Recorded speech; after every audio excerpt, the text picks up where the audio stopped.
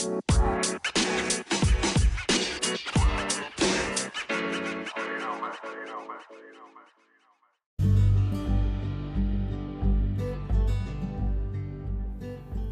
few weeks ago, my wife and I were talking with an osteopath, and he made the comment to us that the problem with modern medical school is that they teach the patient that 85% of their diagnosis comes from the history, the intake form, which means that the doctor receives this piece of paper, they read over it, and they now believe that they are 85% of the way to a correct diagnosis, and they've not even met or looked at the patient yet. And he said, doctoring is supposed to be about using your brain and thinking through the process to arrive at a proper conclusion. And when you believe that you have this magical shortcut where you read a couple pencil marks on a piece of paper and now you know what's happening in this patient's body, he said the death of medicine will be the death of diagnosis.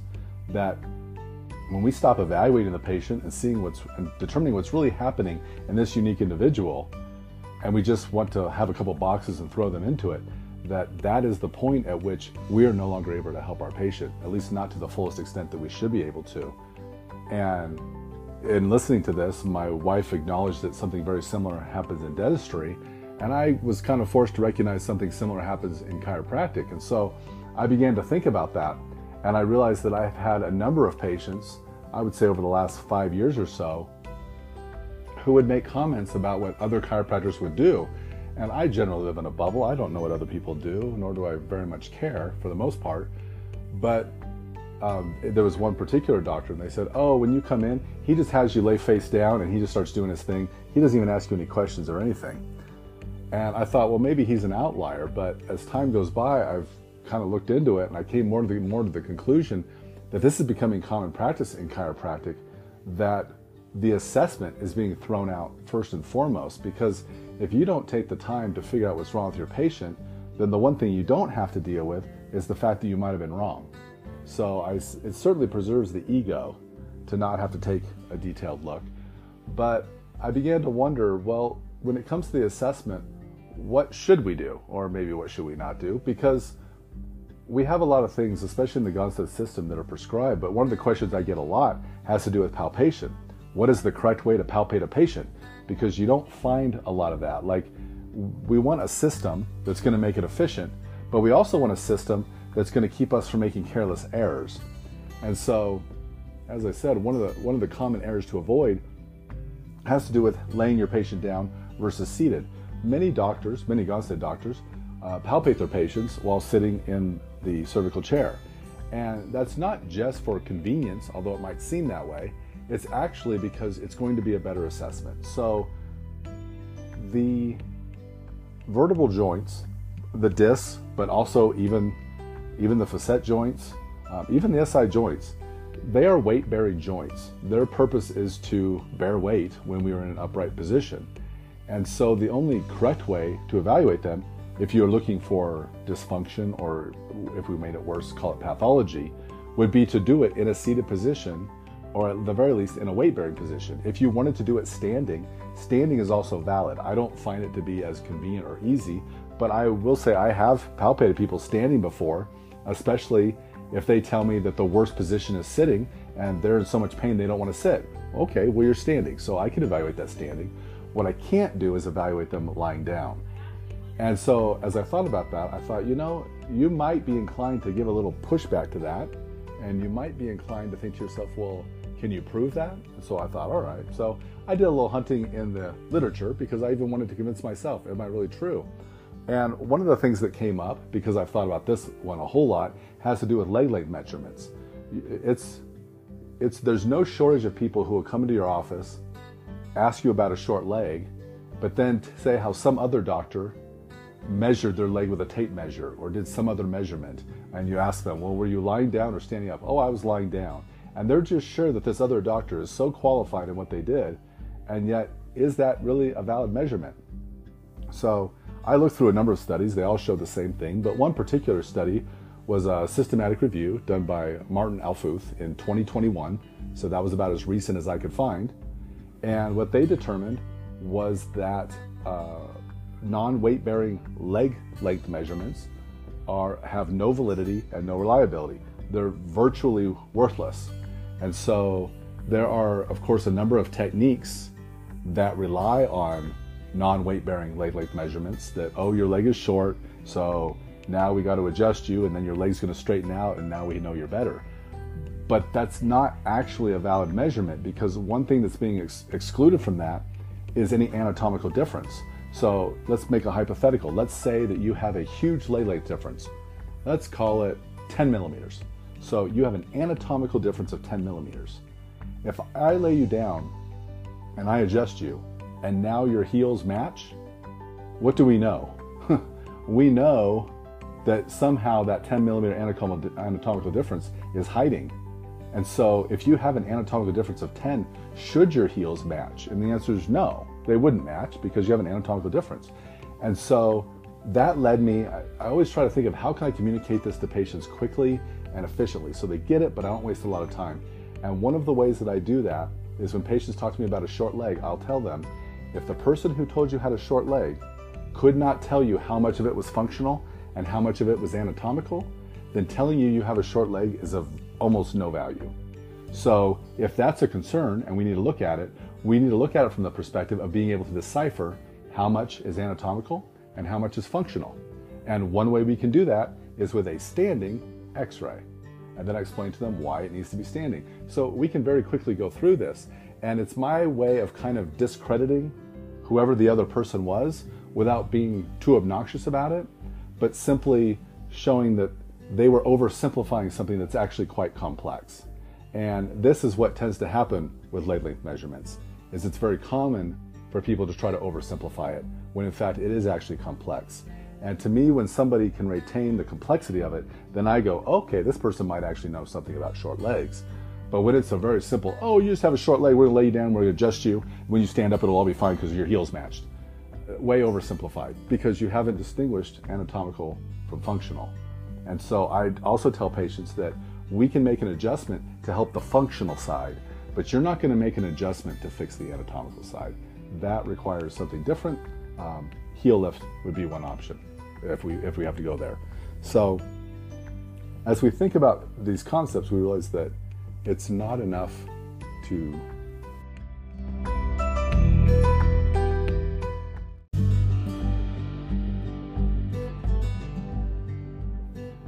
carry the idea through. That same study by Martin Alfuth showed that the most reliable method of measuring leg length inequality was with a standing A to P x-ray. And the reality of the fact is that we do those as part of our system. Most chiropractors don't do them at all. And most imaging centers, I had an imaging center that was willing to do them for me, but I've definitely had a lot of pushback on trying to get those done, especially to evaluate leg length differences. So we see that not only is the way that it's typically done not of much value, but that we're the only ones doing a method that actually does have value. And I think that's important, and I think you need to have the courage to share that with patients, because the research backs up and supports what we're doing. It does not support the other position. And I think that as I looked at this whole topic, one of the things that came up, and it seems a little off course, had to do with IQ. Now you might be thinking, what does IQ have to do with anything? But IQ is, at its basic root, it's a measure of your ability to recognize patterns. And more specifically, it's a measure of a person's ability to see similarities in two things that are seemingly dissimilar. And so when it comes down to the root of it, that is basically what diagnosis is it's the recognition of patterns. It's the recognition of things that are similar and connected when they seem to be disconnected. And so I would venture to guess, although I don't know of any studies that back it up, but I would venture to guess that the best diagnosticians are probably the ones with the highest IQs. Now, I guess if we think that through to conclusion, you could be a good diagnostician with a high IQ, but be a terrible adjuster and still not get your patients better. Or you could be a great adjuster and be able to move things well, but still struggle to get patients better because you're not identifying the similarities, and so your diagnosis is off. And so it's always a challenge to me when you recognize that there are more than one ways to screw this up, and there's only one way to get it right. That is inherently a challenging thing, and anything that has that as its basis is going to be challenging. Like they say that hitting a baseball is one of the from a professional pitcher, is one of the hardest things in sports. Okay, But when you think about it, there's a lot of ways to miss the ball. There's only one way to hit it. And that's what makes it inherently difficult. So when we think about the whole IQ thing, what's interesting about that is that there have been many attempts over the years to try to improve people's IQ. Most of them, actually almost all of them, have failed.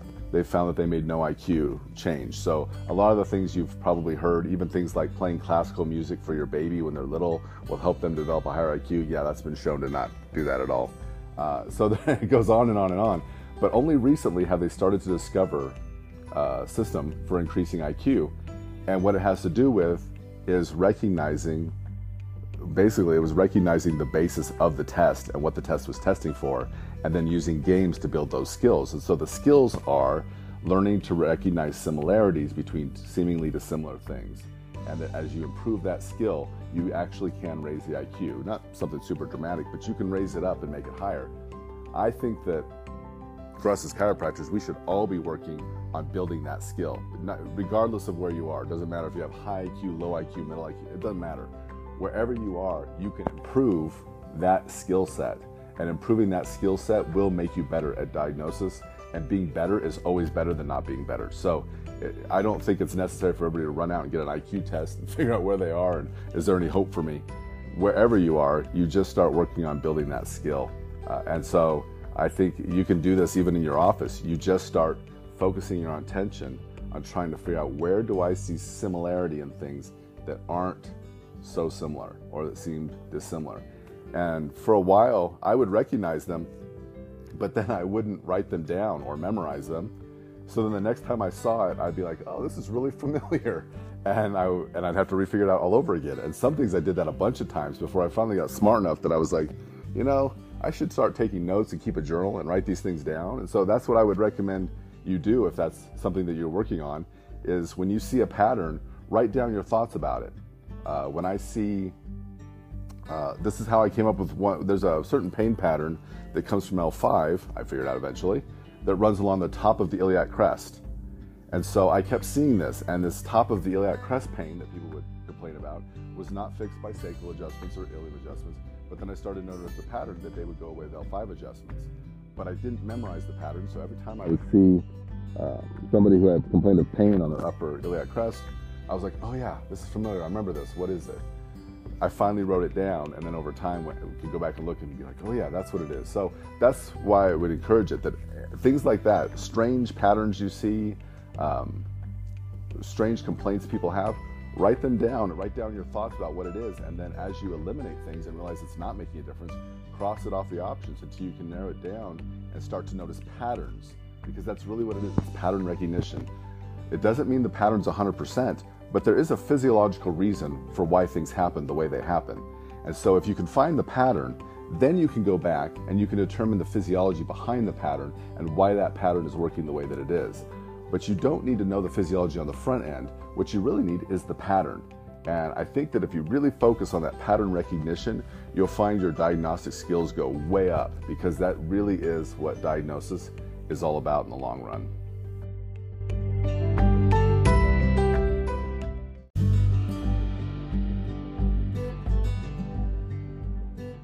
One other area in this regard that I think I need to discuss is that I've joked for quite some time now that I need to develop a diversified recovery program. Because if you're the kind of chiropractor who sees patients who have been to other doctors, and especially if they've seen diversified doctors, and especially if they've seen diversified doctors for years, I've seen a number of patients who come in and they say, oh, I've been seeing chiropractors for 40 years. Okay, well, I'm going to guess most of those chiropractors weren't very good. Just a wild guess. It could have been, you never know. But you almost have to assume the worst, because if it's the worst, then I can fix it, and if I'm ready for it. If it actually ends up being much better than I expected, well, that's great. That's easy to handle. I can handle that easily, but I almost have to expect the worst. And so I started noticing common things that happened with patients who had seen diversified doctors for a long time.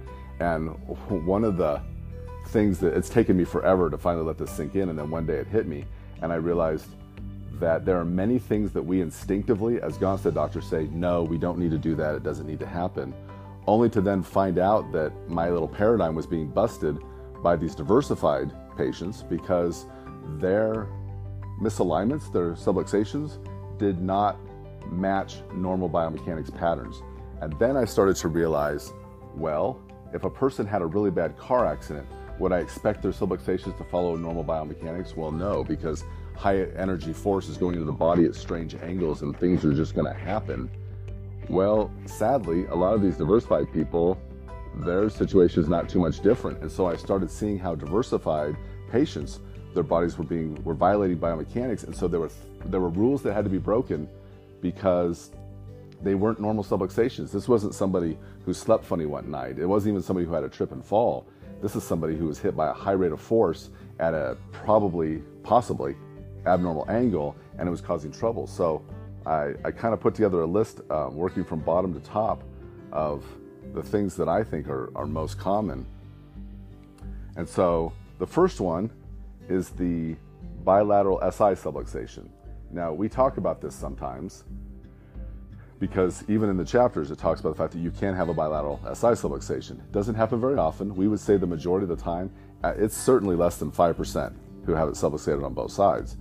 But if you're seeing patients who have been adjusted diversified a lot, I would say that percentage raises way up. And so you have to actually consider both sides of the pelvis. And so when you're doing your palpation, you're doing your exam, and you catch yourself thinking, this person might have subluxation on both sides. Well, if they have past experience, especially a lot of past experience with getting diversified adjustments, that is quite possible, because what tends to happen with diversified adjusters is they only adjust one listing, and it's based on preference or whatever. Most of them adjust everything as a PI. That's what I've seen. They all adjust PI ilium, so they push up and they push out in an AS-EX direction. And so if they're pushing in that direction, what will often happen is they'll correct the PI portion and drive it up, but as they push out, they make the EX worse, because if you're doing PI adjustments on people with PIEXs, if you do a PIIN on somebody with a PIEX, you're gonna reduce one part of the subluxation while making the external rotation worse. And so a lot of those people, you end up doing EX pull moves, PIEX pushes, and you're driving it back into the sacrum because that's where it's been driven, knowing that it's a man-made subluxation. And it is possible that they have that same subluxation on both sides, because the diversified doctor is probably going to adjust both sides of the pelvis, and they're going to adjust them both as PIINs. So that's just something to be mindful of and think about, because you don't want to neglect it just because you say to yourself, well, that doesn't follow the rules, we shouldn't have that happening, that's not normal mechanics. And you're right, that's not normal mechanics, but it is something that can be man-made. My next one is the lower thoracic upper lumbar subluxations. You find these more with patients who have been getting a lot of anteriorities. The typical pattern is they will be extremely kyphotic in the low thoracics. They will then dish almost like a mini lordosis through the mid-thoracics, and then they'll have another kyphosis in the upper thoracics, T1, T2, T3, and then they'll go into a hard lordosis in the neck. That posture, when I see that, I always ask them if they've had anteriorities done, because anteriorities drive that. And the reason why is that where that lordotic dishing is in the middle is usually where the doctor's putting their fist or whatever they're putting for their anteriorities. And then as they're putting their body weight and driving it down, what they're doing is they're actually driving posteriority above and below the fist. And so that's why you get a lower thoracic that goes posterior and makes a hyperkyphosis, and you drive an upper thoracic posterior and get a hyperkyphosis. And the fist holds everything else forward. That is a very abnormal posture and position of the spine. And so what I have found in those situations is a lot of times you cannot immediately go after the upper thoracic one, because there's too much pressure from that anterior dishing. The best course of action is you've got to go to the lower thoracic and you've got to get it fixed first. And as you are able to get that segment, P to A, and get it back where it belongs, you will start to pull out that dishing and it will flatten out. And that's what you should look for, is for it to flatten out and not be so lordotic. As it flattens out, that will then give you a better foundation to go back and set the other upper thoracic. If you try doing them both right off the bat, things could go very poorly. Also, you'll find that upper thoracic often has a pretty significant amount of rotation to it. So that's another reason why if they have a lot of lordosis through the middle thoracics, and then they've got a rotated, say, T3 or T2, there's so much pressure in there that you can feel the pressure, but even if you get it to move, they're probably going to complain that it hurt and that it feels worse. So that's why my caution is don't be hyper aggressive with that one. Get that lower thoracic fixed first. draw that back, and then you can fix the upper one. And to be honest, at this point, I'm not shy about telling people where it came from. I used to feel like I needed to cover for them and hide it and be like, I don't know how this happened, but let's just get it fixed and play that whole game. But now I'm just like, you know what, let me just tell you where this happened from. And here's why. And usually when you explain it, and I'll even stick my fist right in that lordosis and show them how it exactly matches with my fist. And I go, it shouldn't be a surprise where this came from. And then they start going, oh. And they'll say, but they got such good adjustments that way. And I'll say, no. They made a lot of noise that way. But if they were making adjustments, you would not have this distortion of the spine. So anything that's creating a distortion of the spine is not an adjustment. It's actually an abomination to the biomechanics. And the biomechanics are fighting against it. So it's not an adjustment. It's simply a noise, I guess, in the end. Okay, if we keep going up, there's another one, and that is, I've talked to people sometimes about doing adjusting upper ribs, T1, T2 ribs, and I do them seated. And the question comes, well, how come you have to do upper thoracic ribs when Dr. Gonstead didn't have to do it? And to tell you the truth, I learned how to do upper thoracic ribs from Richard Thornton, and at the seminar where he taught it, somebody asked him the same question. And he didn't really have much of an answer for it. He kind of said, I don't know, but he kind of came back to, well, all I know is it's there, and when I do this, it fixes it. So how can I not fix it if I know it helps? And that's a decent answer, I think. But I kept thinking about it more because I was like, it really is true. Why are we having to do this when they don't? And I came to a couple conclusions. One of them being that in Gonstead's day and age, people were not driving cars that went anywhere near as fast as we do. Like, I can drive down the freeway and I can get passed by some tiny little smart car going 85, 90 miles an hour. Whereas in his day, cars were like big and luxury boats, and people didn't drive 90 miles an hour to get where they were going. It was almost like a luxury to just kind of cruise. And the cars were built different. I mean, my grandpa had an old Datsun truck, and it didn't look like anything special, but he used to joke that he could drive it through a brick wall and you wouldn't even know the difference. That's how they were built. They were just solid.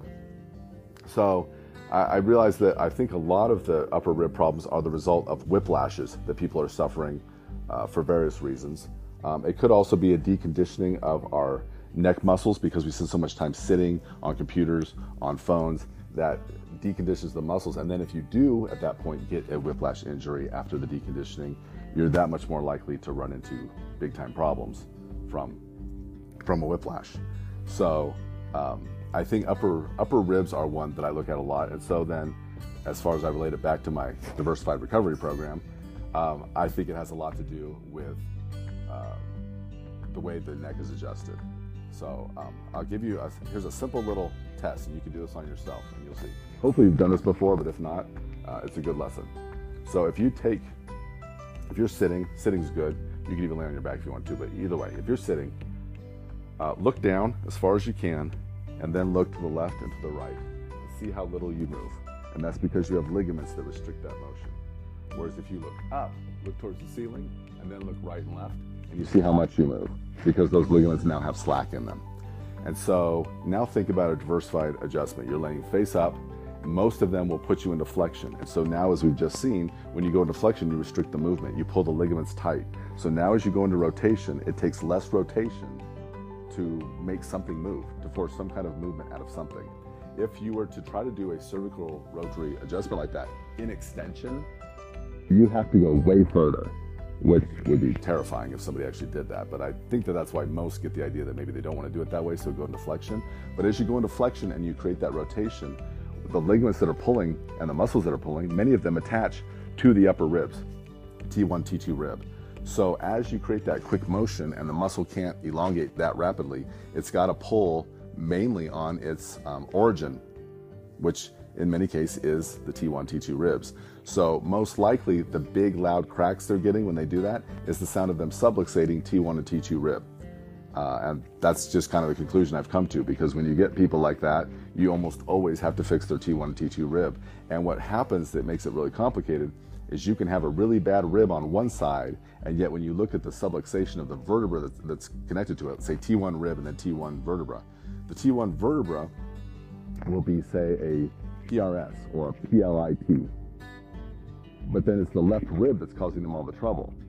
So you can't really set the rib and get that vertebra fixed. So you got to set the vertebra first, and you fix the vertebra with your regular adjustment, and then you come around and you set that left rib into it, now that the vertebra's right. And that was basically how Dr. Thornton taught us how to do it. And I've used that for years, and it works very, very well. But like I said, I have to do that a lot after car accidents and people who have had a lot of diversified adjustments to their neck. Along with that one goes the shoulder blades. And I've talked a little bit about the shoulder blades before, but the shoulder blades, that muscle just kind of continues right up. It goes, the muscles that go to the neck, it's mainly the scalene muscles, anterior scalenes. They come from the top of the shoulder blade, they pass right through the upper ribs, and then they end up in the C2, C3 areas they hook in. And so there's a definite connection there. You'll have patients come and they'll say, it hurts here, and they start pointing at the side of their neck, and they draw a line down to the upper part of their shoulder blade. That pattern, that pain pattern, again, pattern recognition, that's usually a shoulder blade problem, and you have to fix the shoulder blade first, and then the rib, and then if necessary, you can go in and fix the neck. But you just start in that pattern, you just follow along, and whatever's messed up, you fix it in that order, but if it's not messed up, you let it be.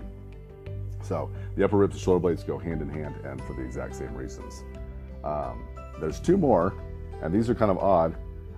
The next one is C3. C3, partly because of what I just described, how the anterior scalenes hook into the side of C2 and C3, but C3 gets in trouble because what a lot of diversified doctors like to do is they like to go for the upper cervicals. They can get a lot of rotation out of C1. And so if you over-rotate C1, what will often happen is you'll subluxate C2. You'll drive it out. That can happen. But I'm finding more and more that if you use a lot of force, as many of them do, or if they bind up the C2, then it translates down to C3. And that's a whole lot trickier, because if you're not experienced with adjusting C3, if you haven't done a lot of them and you find yourself thinking, man, I don't think I've ever adjusted a C3, they're tricky. I'll just tell you that on the front end, they're tricky. And the reason why, you can look at a dry spine and see this, C3 is much smaller than C2. And C2 has that giant spinous process. So when C2 falls back and down, its spinous process covers the spinous process of C3. And that makes it very difficult to get in on C3. So you have to open up the joint, get your contact on C3, then you can close the joint back down and hold your C3 contact, and C3 has to be kind of snuck underneath C2. It's a tricky adjustment, but when you can get good at it and move them, I've seen C3s change people's lives. I mean, entirely. Makes chronic migraine headaches go away in one adjustment. It makes nervous system problems. I had somebody not too long ago, arm pain, bilateral arm pain, and it was a C3, and when that C3 was gone, the arms were better. So C3 can change lives when it's bad, and a lot of C3 problems come from too much jacket around the neck and too much rotation, and it will drive it out. So get good at palpating C3 first. Know where to find it, know you're on it, know you got it, and then try to build the ability to know that you can adjust a C3 anytime you need to, because C3 is definitely a big player in some of these post injuries, post diversified adjustment kind of thing. And then the last one is the occiput. We don't adjust a lot of occiputs, but I definitely see a higher rate of occiput subluxation following long-term diversified adjusting, especially if they're doing like occipital lifts, things like that. There's so many different ways to mess up an occiput that way. Because once you lay a patient down, you can gap that joint. So what's the natural instinct? They traction it. Or once you traction it, you've opened that joint. And we know that the occiput's best position is in the lowest, most inferior position. That's when it's secure. As soon as you open it, you now have the mobility to move it almost anywhere.